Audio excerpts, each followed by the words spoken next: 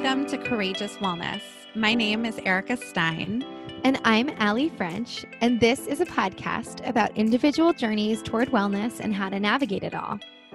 After Allie experienced a cancer diagnosis in her 20s, and Erica went through a sustained 50-pound weight loss and self-love journey, we created a platform to interview real people from all walks of life that have combined all types of practices. From physical wellness to emotional and spiritual, we hear courageous stories and focus on why it's important to share them. We are both certified integrative nutrition health coaches, and together with our community, we are learning to live our most courageous lives by sharing one courageous story at a time. It takes courage to share these journeys, and by talking about them, we aim to destigmatize the process. We want you to be your own health advocate, feel educated and informed on the latest in health and wellness, and empower you to feel your absolute best. Join us as we in our community share our courageous wellness. Today on the podcast, we sit down with Stephanie Center, a holistic occupational therapist and host of the podcast, The Daily Detox with Stephanie Center. Stephanie's mission is to help individuals get and feel well. Her company, The Holistic House, was sparked from her own health experience, which she shares with us today. Stephanie is a wealth of knowledge. She works to offer natural, effective, and evidence-based solutions for a thriving and healthy life.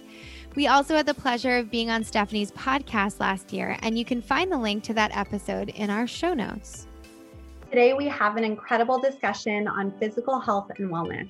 We discuss her incredible personal health journey and talk a lot about thyroid health and the liver, including Stephanie's 10-day liver detox program. Our liver has over 500 functions that are responsible for cleaning, detoxifying, and extracting nutrients. It is truly a fascinating conversation. Also, we wanted to remind our listeners that on January 27th at 6 p.m. PST, we will be hosting our first virtual coaching event of 2021. The theme is how to read nutrition labels and why ingredients matter. It will be a fun, interactive group coaching event, and you can find the link to buy tickets in our show notes. Enjoy the episode.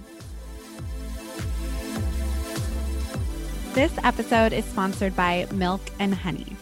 Guys, I am so excited to share our new sponsor, Milk and Honey, with you because I have been using their baking soda-free deodorant exclusively for over 2 years. This gentle, aluminum-free, baking soda-free deodorant was designed to nourish sensitive skin while keeping you feeling and smelling fresh all day long. When I decided that I wanted to make the switch to a clean, aluminum-free deodorant, I tried so many different brands, and each and every time I was plagued with those red, itchy bumps under my arm, on top of not feeling confident whatsoever that I did not smell. Milk and Honey not only never once gave me those pesky little red bumps, but also passed the smell test, even after some of LA's toughest workout classes. This is my ride or die deodorant, and we are so excited to partner with them. Milk and Honey is a line of non-toxic, effective, and safe bath, body, and skincare products made in small batches in Austin, Texas. They source ingredients as hyper clean as possible, which means both choosing organic and making thoughtful, informed choices on safe ingredients.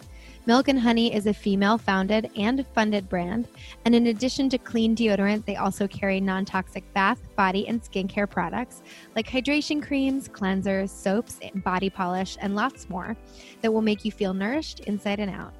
If you want to try Milk and Honey, you can receive 15% off your order by visiting milkandhoney.com and using the code CWPodcast, one word, at checkout.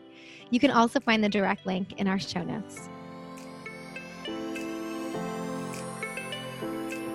We have an exciting new discount for our listeners with Four Sigmatic.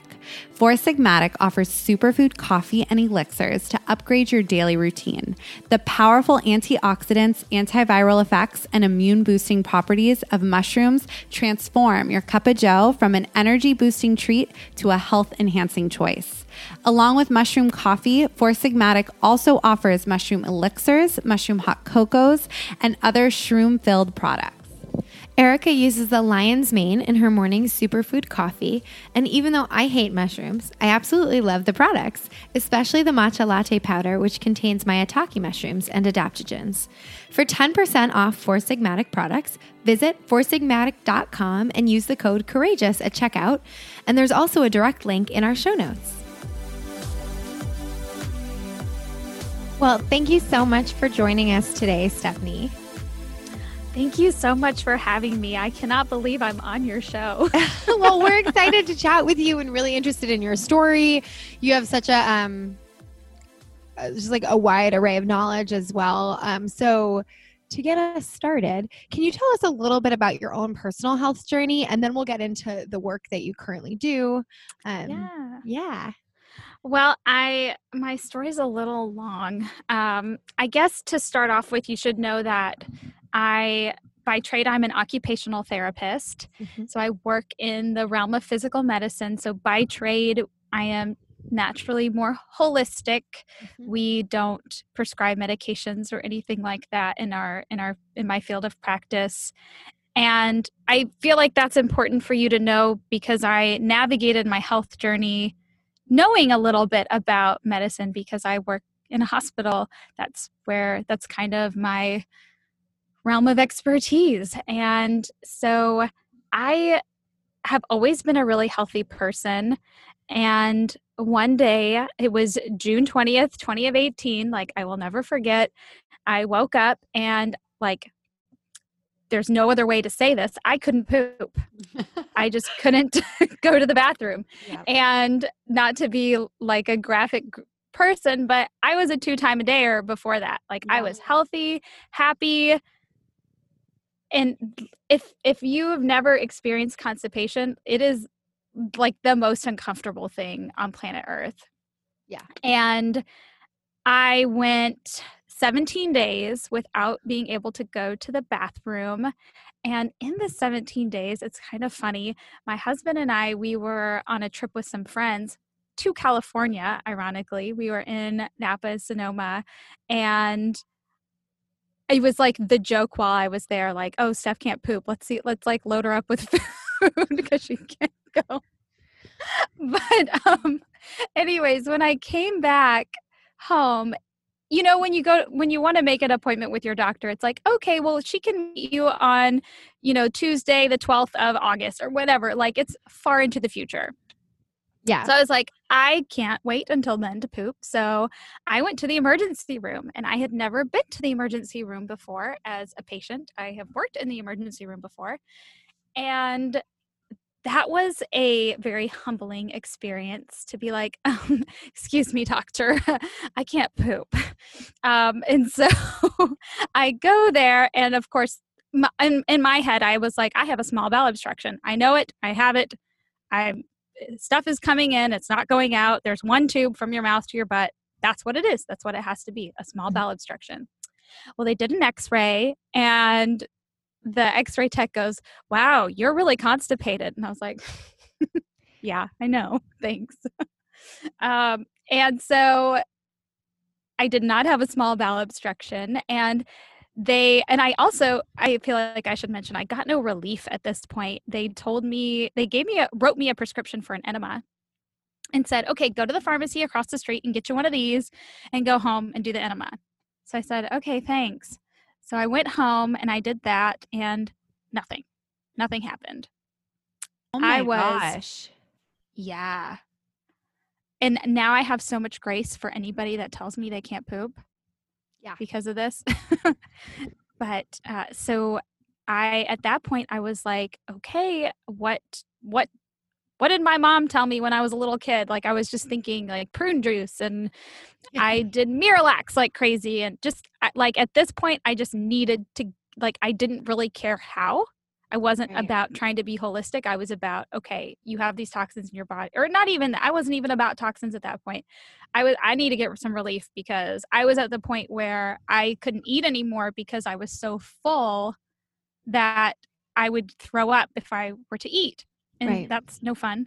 So I finally was able to go to the bathroom with the help of like way too much Miralax, way too much. And I knew that something was off. I knew something was wrong. So I made an appointment with a gastroenterologist. And when I went into his office, you know, you have like 4 minutes and 37 seconds with these guys, right? To give them your life story. And so I wrote out, like, at this point, I had like my poop diaries is what I called it. I had my little journal of like, here's when this started. Here's what I did. No, I didn't eat anything funky because I thought maybe food poisoning. I don't know. And all I knew at this point was traditional medicine. I didn't really understand functional medicine at that point in time. And so I didn't know what root causes could have contributed to this. And I do have a family history. My grandfather passed away of colon cancer. And so he was really advocating for me to do a colonoscopy. And even though I told him, I was like, I'm pretty sure this is my small intestines. Like, I feel like crap about 45 minutes after I eat. There is no way it's making it to my colon at that point in time. But, you know, they kind of don't listen to you. I don't want a blanket statement for doctors. Certainly that's not the case for all doctors. This doctor, I felt like I was being brushed off. I was 29 at the time and looked healthy. And so I went forward with the colonoscopy, and I got the peace of mind. I did not have colon cancer, but I still felt like crap. And he started prescribing me some medications that would help me go.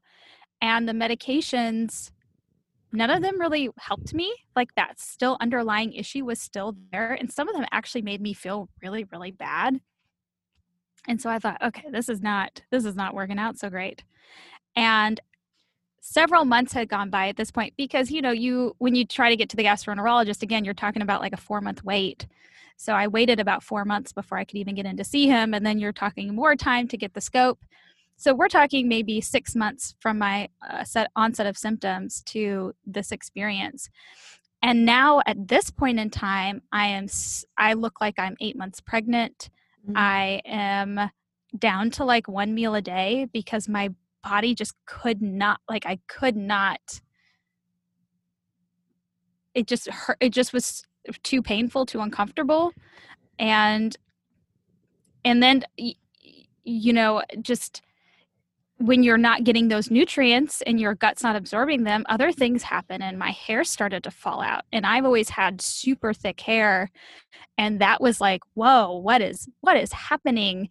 And so you know, Allie, you mentioned your intuition with your cancer journey. I had a kind of similar experience in that my intuition was going, like, something is not right. I'm not. Yeah. I kept getting more and more symptoms. And then I started having panic attacks, which is something that I've never experienced before.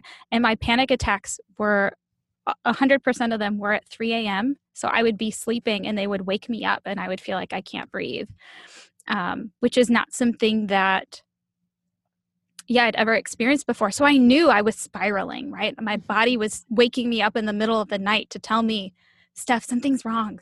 You got to figure this out. Yeah. So I went to my primary care physician, and I did know enough about the body to know that the thyroid is like the canary in the coal mine. And I said, okay, I'm losing hair like crazy. I'm like sleeping like crazy. I'm sluggish. My digestion's bad. Can we check my thyroid, please? And she said, oh, sure, sweetheart. Yeah, we can do that. And she measured the first time she measured my thyroid, she measured my TSH, which you're probably familiar with, is a thyroid stimulating hormone. Mm-hmm. It's produced in your pituitary gland. It's an important piece, but it's not really a great measurement of thyroid performance. And my TSH was normal. I consider TSH a CYA move, because your pituitary gland is like in the middle of your brain. And so if there's something wrong with your TSH, there's something really wrong with you. Mm. And so I feel like that's kind of the cover your butt lab. And I came back to my primary care physician. I said, thank you so much for measuring TSH. Can we go ahead and just do a full thyroid panel? And she said, sure, fine. So I go to the lab, get my results. And this time she measured TSH and T4. Okay, great. Your T4 is your resting thyroid. again, it's not measuring active thyroid. And I asked for a full panel. So I went to her one last time. I was like, okay, third time's going to be a charm. And I'll never forget this. I went into the lab and the phlebotomist drawing my blood. I said, okay, can you measure my antibodies, my anti-TPO, my anti-TG, my T3, my reverse T3? Are you capable of measuring these things? And he said, sure, yeah, of course. And I said, that's great. You know what? I'm going to go ahead and write it down on the lab paper just to make sure. And so I'm writing these things down on the lab paper because that's what they mail in and that's what the lab is going to read. And so I knew that, and I knew, okay, if I just write this down, right? And as I was leaving that blood draw, this older lady in the waiting room tugs on my jacket as I'm leaving, and she goes, okay, what was that last one? She's like, I'm about to get my thyroid measured too. And I thought, oh my God, what did I just start? But unfortunately, they did not measure a full thyroid panel. On the third attempt, I got TSH, T4, and then T3. And what was interesting about this lab, and at this point in time, I have started to look elsewhere for answers. And I had always been a fan of Dr. Mark Hyman, so I knew about functional medicine. And at this point, I was looking to kind of his circle for answers, because I was like, I got to figure this out myself. Nobody's going to figure this out for me. And my T3 was 2.24. And I was in my doctor's office, and she goes, Steph, it's still within range. It needs to be 2.18 or lower for us to do something about it. And I said, and I won't say her name, Doctor, are we treating the lab or are we treating me? Because I'm coming to you saying, I don't feel good. Regardless of what that T3 number is, I don't feel good. And if we're thinking it's because of that T3 number, are you trying to tell me that number has to get worse and I have to feel worse in order for you to do something about it? And so that's when I realized, okay, I need to find somebody else who will listen to me and will help me. Yeah. And so I found a doctor who, she is an MD, but she has her IFM certification with functional medicine. She also has her IIN, like you guys. And she was the one who, when I told her my story, she looked up at me and she goes, has anyone ever tested you for mold? And I said, no, like my lungs are fine. I associated mold with respiratory illness. And she goes, oh, honey, mold is really an issue in Tennessee. And I moved to Nashville right after grad school. And of course you're, broke after grad school and you're living in old houses and whatnot. And somewhere along the way, I got exposed to mold. And when I got my blood tests back, I was like unmeasurable for 2 different types of black mold, and then vomitoxin, which is a mold that comes from wheat, barley, rye, and corn. And I was having a lot of gluten sensitivity at the time, and I think that is why. And what's the kicker for me is that like treating mold is not a Sisyphean task. It's not necessarily easy, but it's an exposure, right? It's something that you can detox the body from and get better. But I wasn't getting better through the traditional medicine route. They weren't. And I, gosh, I'm such a pest. I still work at a hospital, but I was meeting with the CEO of the hospital saying, first of all, here's why I'm not a customer of your services anymore. Second of all, let's talk about this, because I think you want your hospital to be good. Let's have a conversation about things that we can do, because I don't think I'm a snowflake. I don't think I'm the only person that. So is it that the doctors aren't given enough time with their patients? Is it that in that 4 minutes and 37 seconds, he didn't think to test me for mold? Is it that there's not a really good ICD-10 code for testing for mold, because that's not something that my doctor's office normally tests for? It's a blood test. It's easy. It's simple. Why aren't we doing it? And so just having those kind of meaningful conversations with him and kind of coming to the consensus of, okay, I think there is a time and a place for traditional medicine. Absolutely. If I get hit by a bus, I'm the first person to go to the emergency room. Right. But for chronic illness, what I was suffering from was chronic, I don't think that should have been my first course of action. And it was a wake-up call for me because I work in medicine. Why didn't I know that? Why didn't I have it? Just really opened my eyes. And so I changed the practice that I was doing as an OT in the hospital because of that. And I changed, and I don't want to discount what OTs do. Learning how to put on your shoes and socks after a stroke is a big deal. You have to know how to do those things. But I found myself being like, oh, you had your gallbladder removed. Have you talked to your doctor about how you're going to digest fats? Oh, what are you talking about? Oh, well, that's the organ in your body that helps you to do that. Have you heard of a digestive enzyme? Things like that people just, I can't tell you because they order PT and OT for every gallbladder removal. And I can't tell you, like 100% of them didn't know that was how they digested fat. And so I thought, okay, in order for me to stay in integrity with myself and the work that I want to do on this planet, I have got to help people in a better way than just staying in the hospital. And so that's why I'm here and doing what I'm doing. And it is so, let me tell you, like I'm shaking sharing my story because it's so hard. It's not a pretty, sexy story. I lost like 75% of the hair on my head. That's not cute. Talking about poop, that's not cute. So, but yeah, that's what brought me to where I am today. And I left out a piece. I had multiple scopes. After my first colonoscopy, it was actually a bad scope. They couldn't get a good read, so they had to do another one. And I ended up going to a second and third gastroenterologist. And at this point, when I met with him, I was convinced I had SIBO because I, looked like I was pregnant and I felt bad right after I ate. And this is like a year and a half into my problem.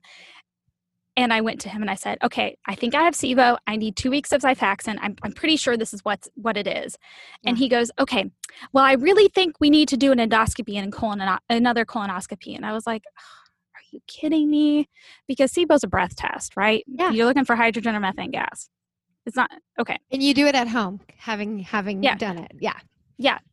And did not need to be invasive. And in fact, you cannot diagnose SIBO with an endoscopy. Fun fact. That's not how you can't see it that way. Even if you're taking a biopsy, you can't see it that way. So he did the scope, and I was waking up after this procedure, and he asks me, so have you ever heard of small intestinal bacterial overgrowth? Girl, I wanted to smack him.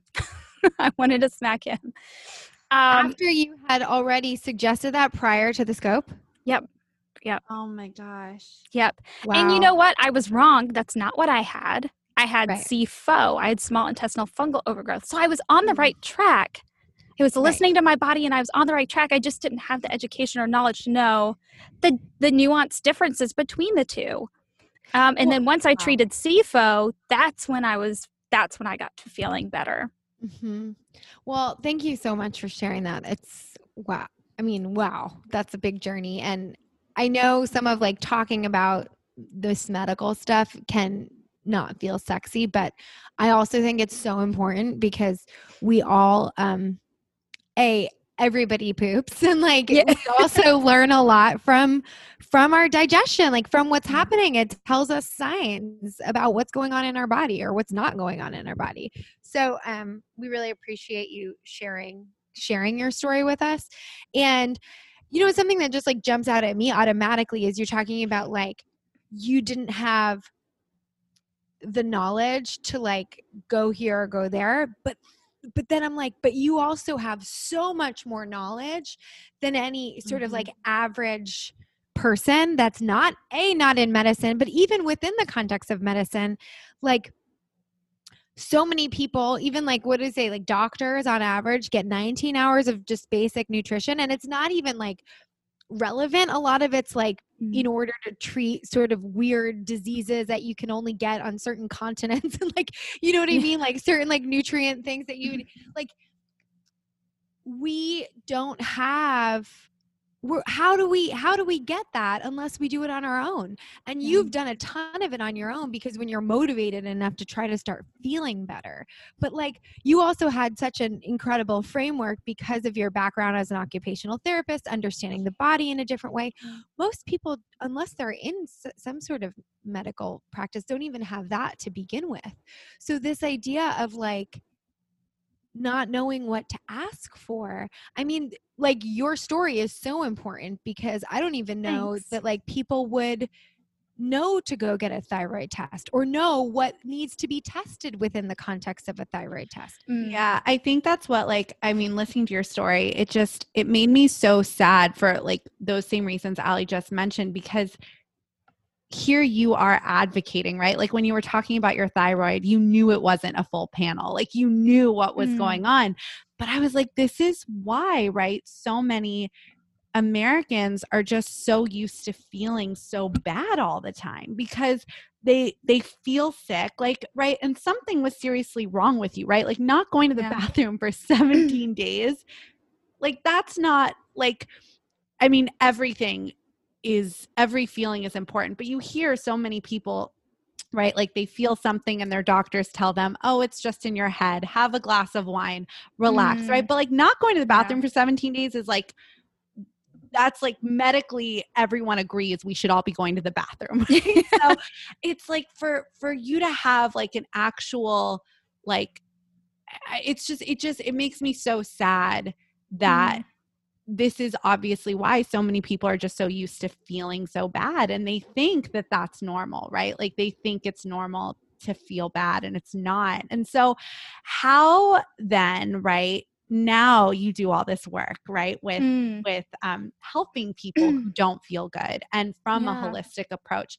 How did that transition? Like you mentioned, it started right when you were doing your OT work, but how did it transition into this business that you now have? Yeah. Oh, and can I just say one more thing about the thyroid? Yes, please. So I mentioned that the third time I had it measured, it was 2.24 and it needed to be 2.18 for her to do something about it. I found my new doctor a month later and had it measured again. This one, she did a whole panel. My T3 was down to 2.02. So within a month, it dropped from 2. And do we see our PCP once a month? No. So I was on the downward trend. And just as a side note, sometime after then, I got the flu and I went to an urgent care that was within the same like hospital corporation in which that my PCP was in and that I worked for and all of that. And I was on a synthetic T3 at the time from my functional medicine doctor. And they were asking me what medications I was on. And that was the medication I was on. And that medication wasn't even in their computer system. So that wouldn't have been an option for me had I continued to see this person anyways. She would have probably given me levothyroxine, which is a T4. And my problem was I wasn't converting T4 to T3. And what happens when you give somebody with low T3 levothyroxine is you actually boost their reverse T3 and in turn decrease their T3. And that is why we have a lot of perpetually sick people with hypothyroidism, specifically Hashimoto's. And I did have antibodies. My antibodies were 30. So my thyroid was under attack by my immune system at that point in time.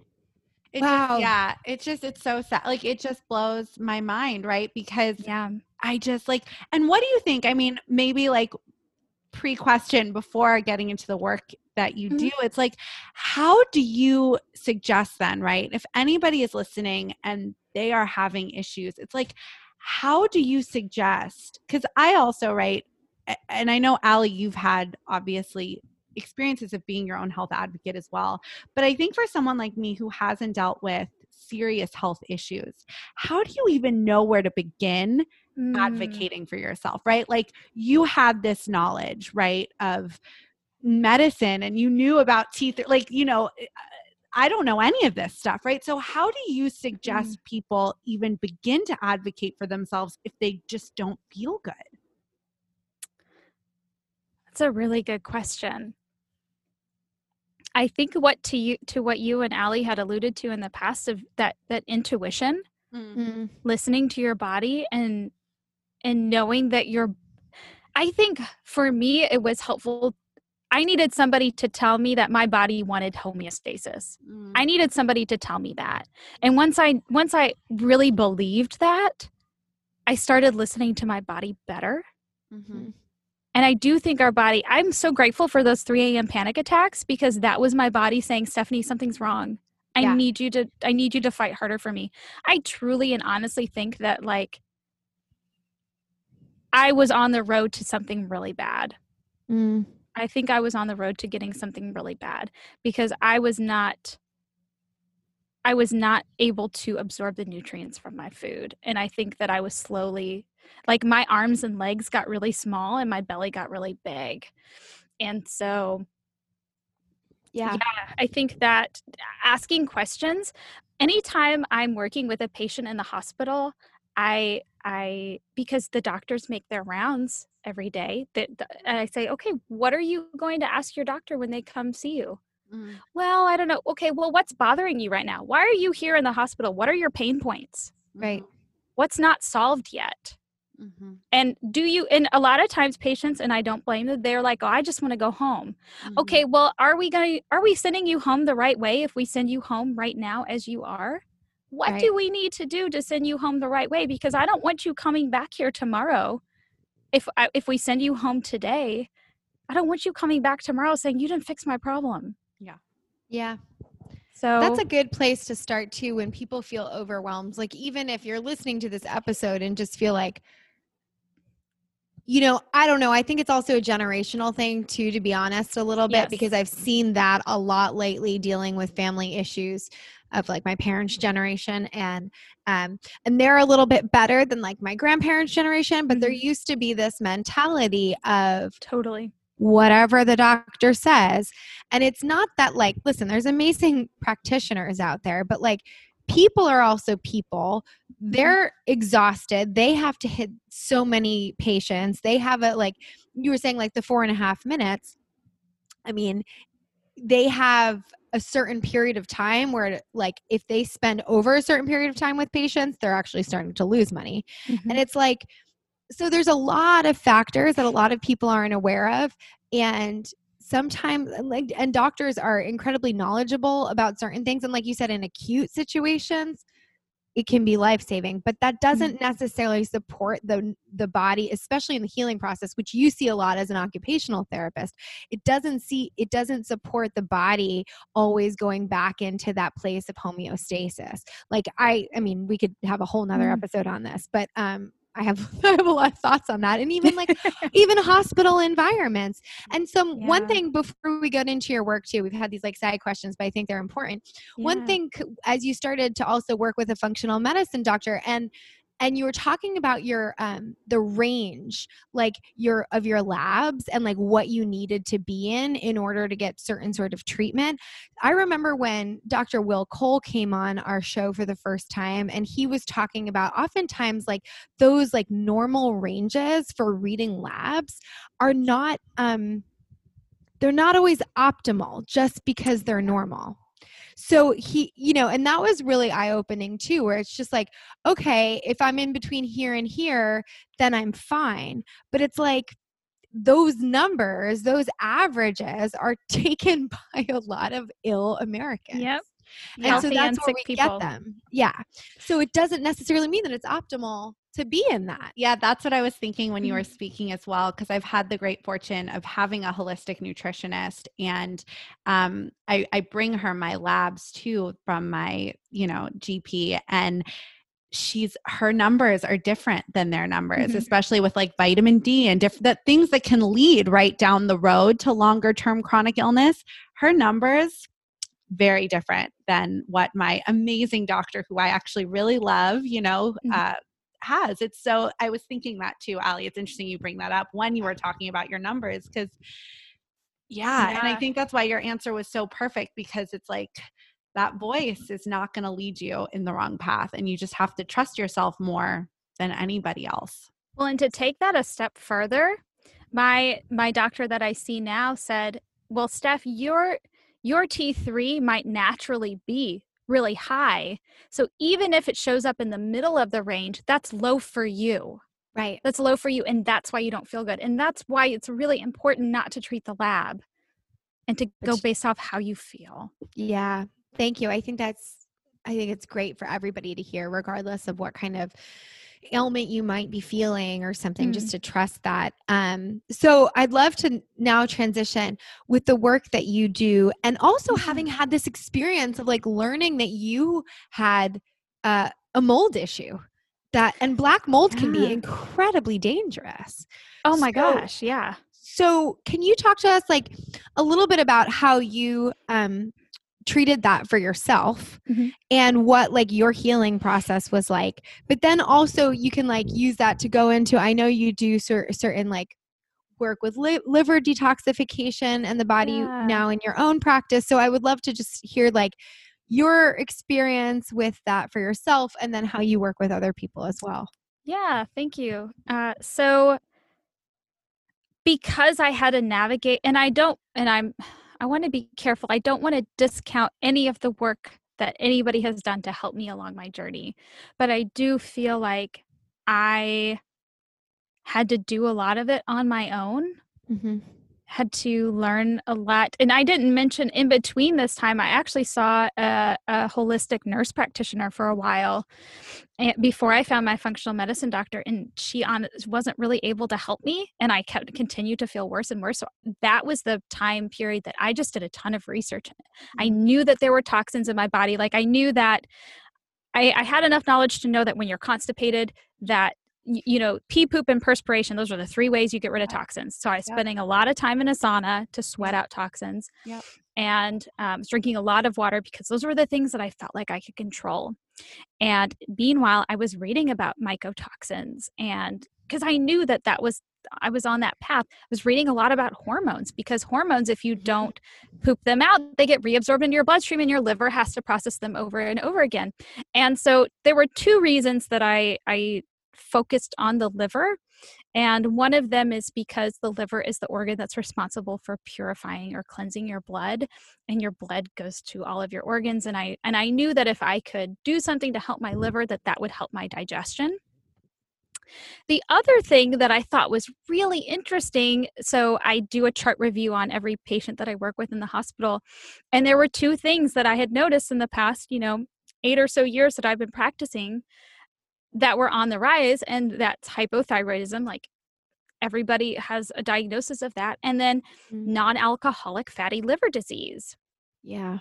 And then more like even the more severe form of that, NASH, non-alcoholic steatohepatitis, which is like the real unfortunate diagnosis. I've been seeing a lot of that. And I was thinking like, why is this? You used to only see non-alcoholic fatty liver disease, you used to only see cirrhosis of the liver with alcoholism for people that overconsumed, chronic overconsumption of alcohol. And I thought, this is so bizarre. What is attacking our livers? And that also spiraled me down to, okay, let me look at toxins. Toxins are our body is our body, like I just started asking questions, right? Like, is our exposure to toxins higher now than it is? Yes, it is. It's actually, we are exposed to more toxins in a month than our grandparents were in their lifetime, just environmental toxins. So we have that stressor. We have toxins from processed food. That's not something that was a part of the standard American diet 30 years ago. And we have a lot of if I'm at the point where if I pick up a box of granola bars, like I don't know half the ingredients on there. Right. And so I have to put it back and be like, I'm just guessing that's not food. In fact, I feel like anything with the nutrition label probably isn't food right now.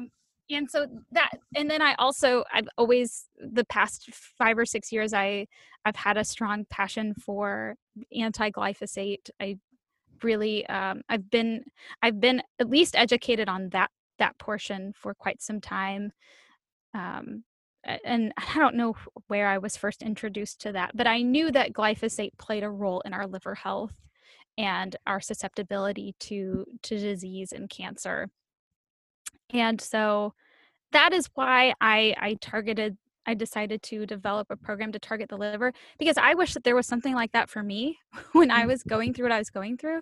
And so I thought, well, if I can create this for others. And my program, well, I have two programs. I have one that's free, and it's called the Low Tox Life. So if anybody's wanting to learn more about environmental toxins, I want this knowledge out there. I want it to be no barrier. I want people to have access to this. And so I talk about, and I try not to overwhelm people. I talk about kind of the big offenders in terms of environmental toxins, food toxins, toxins in our cosmetics and self-care products, just to kind of equip people with like the big takeaways. And so that's something that I offer. I try to offer it every other month, and I'll send you a link that you can share with people. I'd love for anyone to attend that.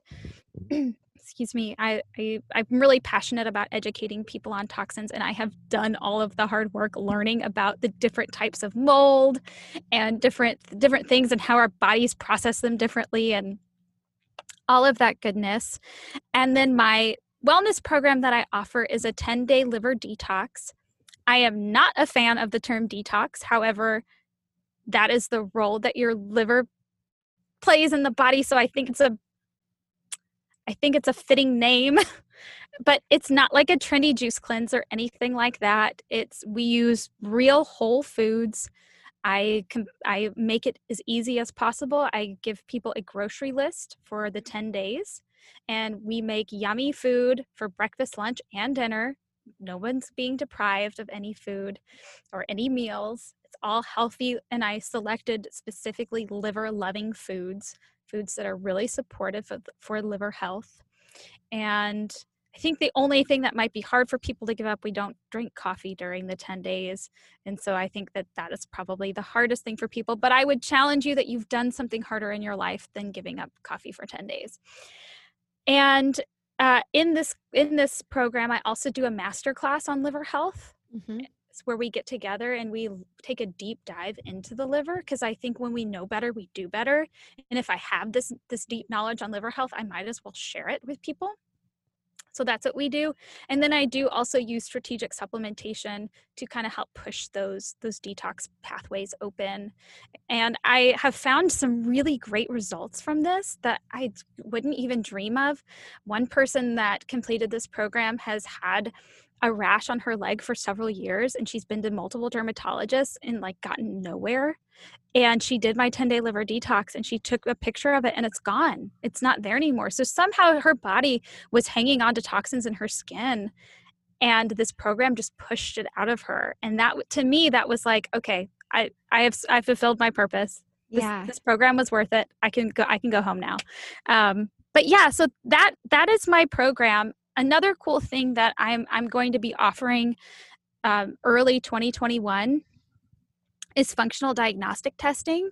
So I've done some training and certification in the Dutch test and the GI map test, because those were pivotal for me in my journey. And so just to be able to offer those to others and maybe help them interpret the test results so that they can make informed decisions on their health. And food sensitivity testing, that's another thing that I'm going to in the future offer to people. But that's what I have going on now. That's so cool. I love to like your focus on the liver and the work that you do now. I think that is so awesome. And I think, like you said, like the purpose of our liver is to detox our body. It's like a natural detoxification system. And there's so much emphasis on the gut, and I'm obsessed with the gut and, different parts of our body, but the liver is so important, and I feel doesn't get as much, attention. So I think that's really cool that we're talking about it. And I love your program. And I love that you have an accessible program, right? For anybody who's listening, who just wants to learn more or be a part of it. It's free. Free is the best price. Yeah. So great. But I want to ask, so you mentioned, what are some foods or some things that anyone listening can do just to support their liver? And also, I would love to talk to you a little bit about alcohol, because, I feel like alcohol is always so buzzy in wellness in general, but we are talking about the liver. And you mentioned, I know non-alcoholic fatty liver, but alcohol affects our liver. So I'd love to talk to you Yeah. both about some ways we can take care of our liver with, food or Yeah. anything that you recommend. But also on the other side of that, what do you think about alcohol consumption and our liver? Is there a healthy way to enjoy it, or are you just what your thoughts are on that? Yeah, that's a great question. Nobody's asked me that one before about alcohol. Okay, so for foods that support the liver, or can I broaden that to just practices that Yes, support please. the liver? Okay, so some of my favorite things that I think are easy to do for the liver, I'm a big fan of dandelion root tea. So that would be a liquid, I guess, but it's, and make sure to get organic. And I think you can get like Dandy Blend on Amazon for like $8. It's super cheap and it's delicious. It's got like a caramely flavor, but dandelion root is really great at helping with that phase 1, phase 2 detoxification. Beets are really great for your liver health. Greens are really great for your liver health. As far as practices, I am a huge fan of castor oil packs. I notice a really big difference when I use them, and I use them consistently. And what I mean by that is you take a piece of organic flannel, you soak it in good old castor oil, you put that on your liver. So if you take your right hand and put it over your rib cage, that's about where your liver is. And your liver is the largest organ in your body. And so that's another reason why I feel like it deserves some attention, because I feel like we were made like that for a reason. Like our bodies were designed like that on purpose. And so I think it is worth our attention. It's also the only organ in your body where if you cut off a piece of it, it grows back. So it doesn't happen when you cut off a finger or a toe, right? But if you cut off part of your liver, it will grow back. And so that's really a cool thing about livers, especially if people are needing like partial transplants or something, then that's something that it's not like somebody giving up a kidney where you're out a kidney. The donor actually can go back and sustain normal life afterwards. But anyway, sorry, I got off topic. Castor oil packs are great. So you take a hot pack and you put that over, you put I put a washcloth in between. I don't like wrapping my body in plastic. I know a lot of websites will tell you to like wrap plastic wrap over you, but I'm not a fan of that because I think plastic has toxins in it. So, but yeah, you just hold that on you and this is a great time if you're practicing self-care. I like to lay down and read a book while I'm doing this, or if it is a night where I'm like, I heard you guys talking about Schitt's Creek. I'm a huge fan. If I want to watch a good episode or two of Schitt's Creek, that's the perfect time. It's like I have my justification. I'm doing my castor oil pack time right now, so I have to watch Schitt's Creek. So yeah, those are my favorite. Oh, and another really good practice. Oh, this is the best one. If you remember anything that I say for your liver, remember this one. So your liver does its main work while you're sleeping. So the absolute best thing you can do for your liver is when you wake up in the morning, drink a full glass of water with some lemon, because lemon's going to help cleanse your liver. And that way, anything that's been sitting in there overnight is automatically flushed out, and you're going to go to the bathroom and get rid of it. Okay, great. Thank you. Easy to do. Yeah. So what about alcohol? How do you yes. feel about alcohol with the liver? Goodness. I don't ever like to tell anybody that they can't have anything. I certainly don't want to live a deprived life. I am in a state right now where I am healing, so I am not consuming dairy or gluten, but I certainly hope that maybe down the road in the future, those are things that I can have occasionally. And I think that as long as your gut is healthy, I think you can tolerate things like alcohol. I would recommend to be cautious. Not all alcohol is equal. Yeah. And so you can make smart choices, especially I think a wine can be tricky because wine carries a lot of junk if it's not made organically. You're putting increased stress on your liver. I think you also need to consider your hormonal health. I think that's where the Dutch test comes into play. So if you know how you metabolize estrogen, you can make smarter choices about if or when you're going to consume wine. Mhm. Because if you do not detox estrogen down the pathway that is safe, it's the 2OH pathway. If you don't metabolize estrogen that way, then your risk for getting breast cancer or cervical cancer is up, like, depending on your situation, it could be up to like 500%. Wow. So that's a big, so I can't give you like a blanket statement on alcohol, and I'm sorry, but I think it depends on who you are, and I think it depends on what you're dealing with. I'm certainly not against alcohol. I think that alcohol can be fun and social and a part of life, and I certainly wouldn't want to deprive anybody of that. But I think that you need to know your body. Yeah. And need to know how your body works. I metabolize estrogen great, so I can have wine if I want. But I don't metabolize gluten really well, so beer is not for me right now. Yeah. Mhm. Yeah. So That's it helpful. Yeah. just depends. But that's where I like test, don't guess. Mhm. So Mhm. test yourself, get your results, and make those informed decisions. Mhm. Yeah, I think that's great advice. Thank you. So as we start to wrap up, we always ask all of our guests 3 questions. And the first one is, how do you take care of yourself? What does your self-care look like and your non-negotiables on a daily basis? That is a really great question. I am a total morning person. Mhm. I have established a morning routine, and I am also human. I'm not perfect at it, but I like to get up early. Meditation is really big for me. And it's funny, I think, Erica, you alluded to this earlier, but like the days that I don't want to meditate are like the days I need it the most. Yeah. So Yeah. I find that when I don't want to meditate, it's like, girl, you got to do this. You got to do this because yes. It sets the tone for my day. I always write down every morning 3 things that I'm grateful for. Yeah. And that helps keep me grounded and centered around the things that I should focus on, because we have those like running thoughts in our head that are those like same 5 thoughts that tend to be negative. And I really try hard to push those things out. And I start my day off with a glass of water. That's kind of my thing. I do like to drink matcha, and anybody that follows me on Instagram, I post way too many pictures of my matcha in my stories because it's a detox tea. It helps your body to detox, and I notice a huge difference when I drink it, and so I'm a big fan of it. Not because it's like a trendy thing at all. I could care less about that. But yeah, that's my morning self-care.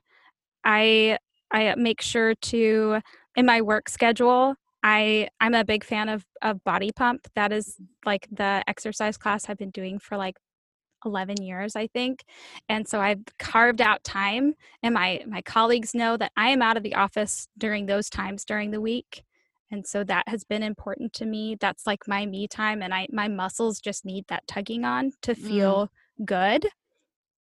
And then I also I go on at least 1 hike, sometimes 5 hikes a week, just depending on the week. I live in Nashville, so the weather is pretty mild, and I can do that, which is nice. And I live by a ton of gorgeous parks that are super hilly and beautiful. And so, yeah, those are my big self-care things. I'm an occupational therapist, so self-care is like the name of the game.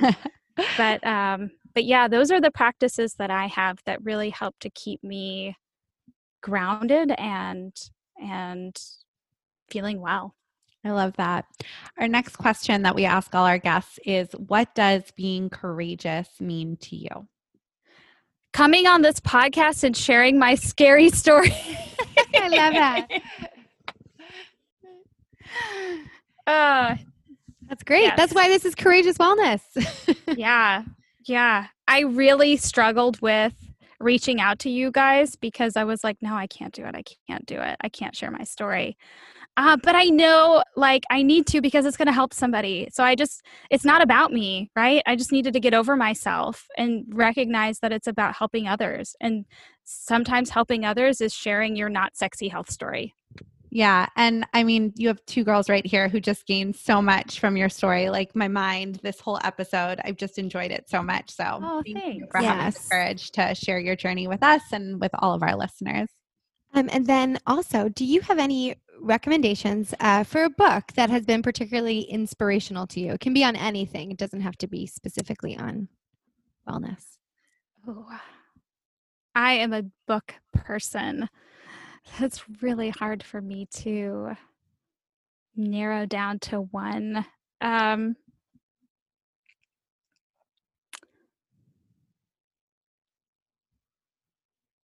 Can I share a podcast?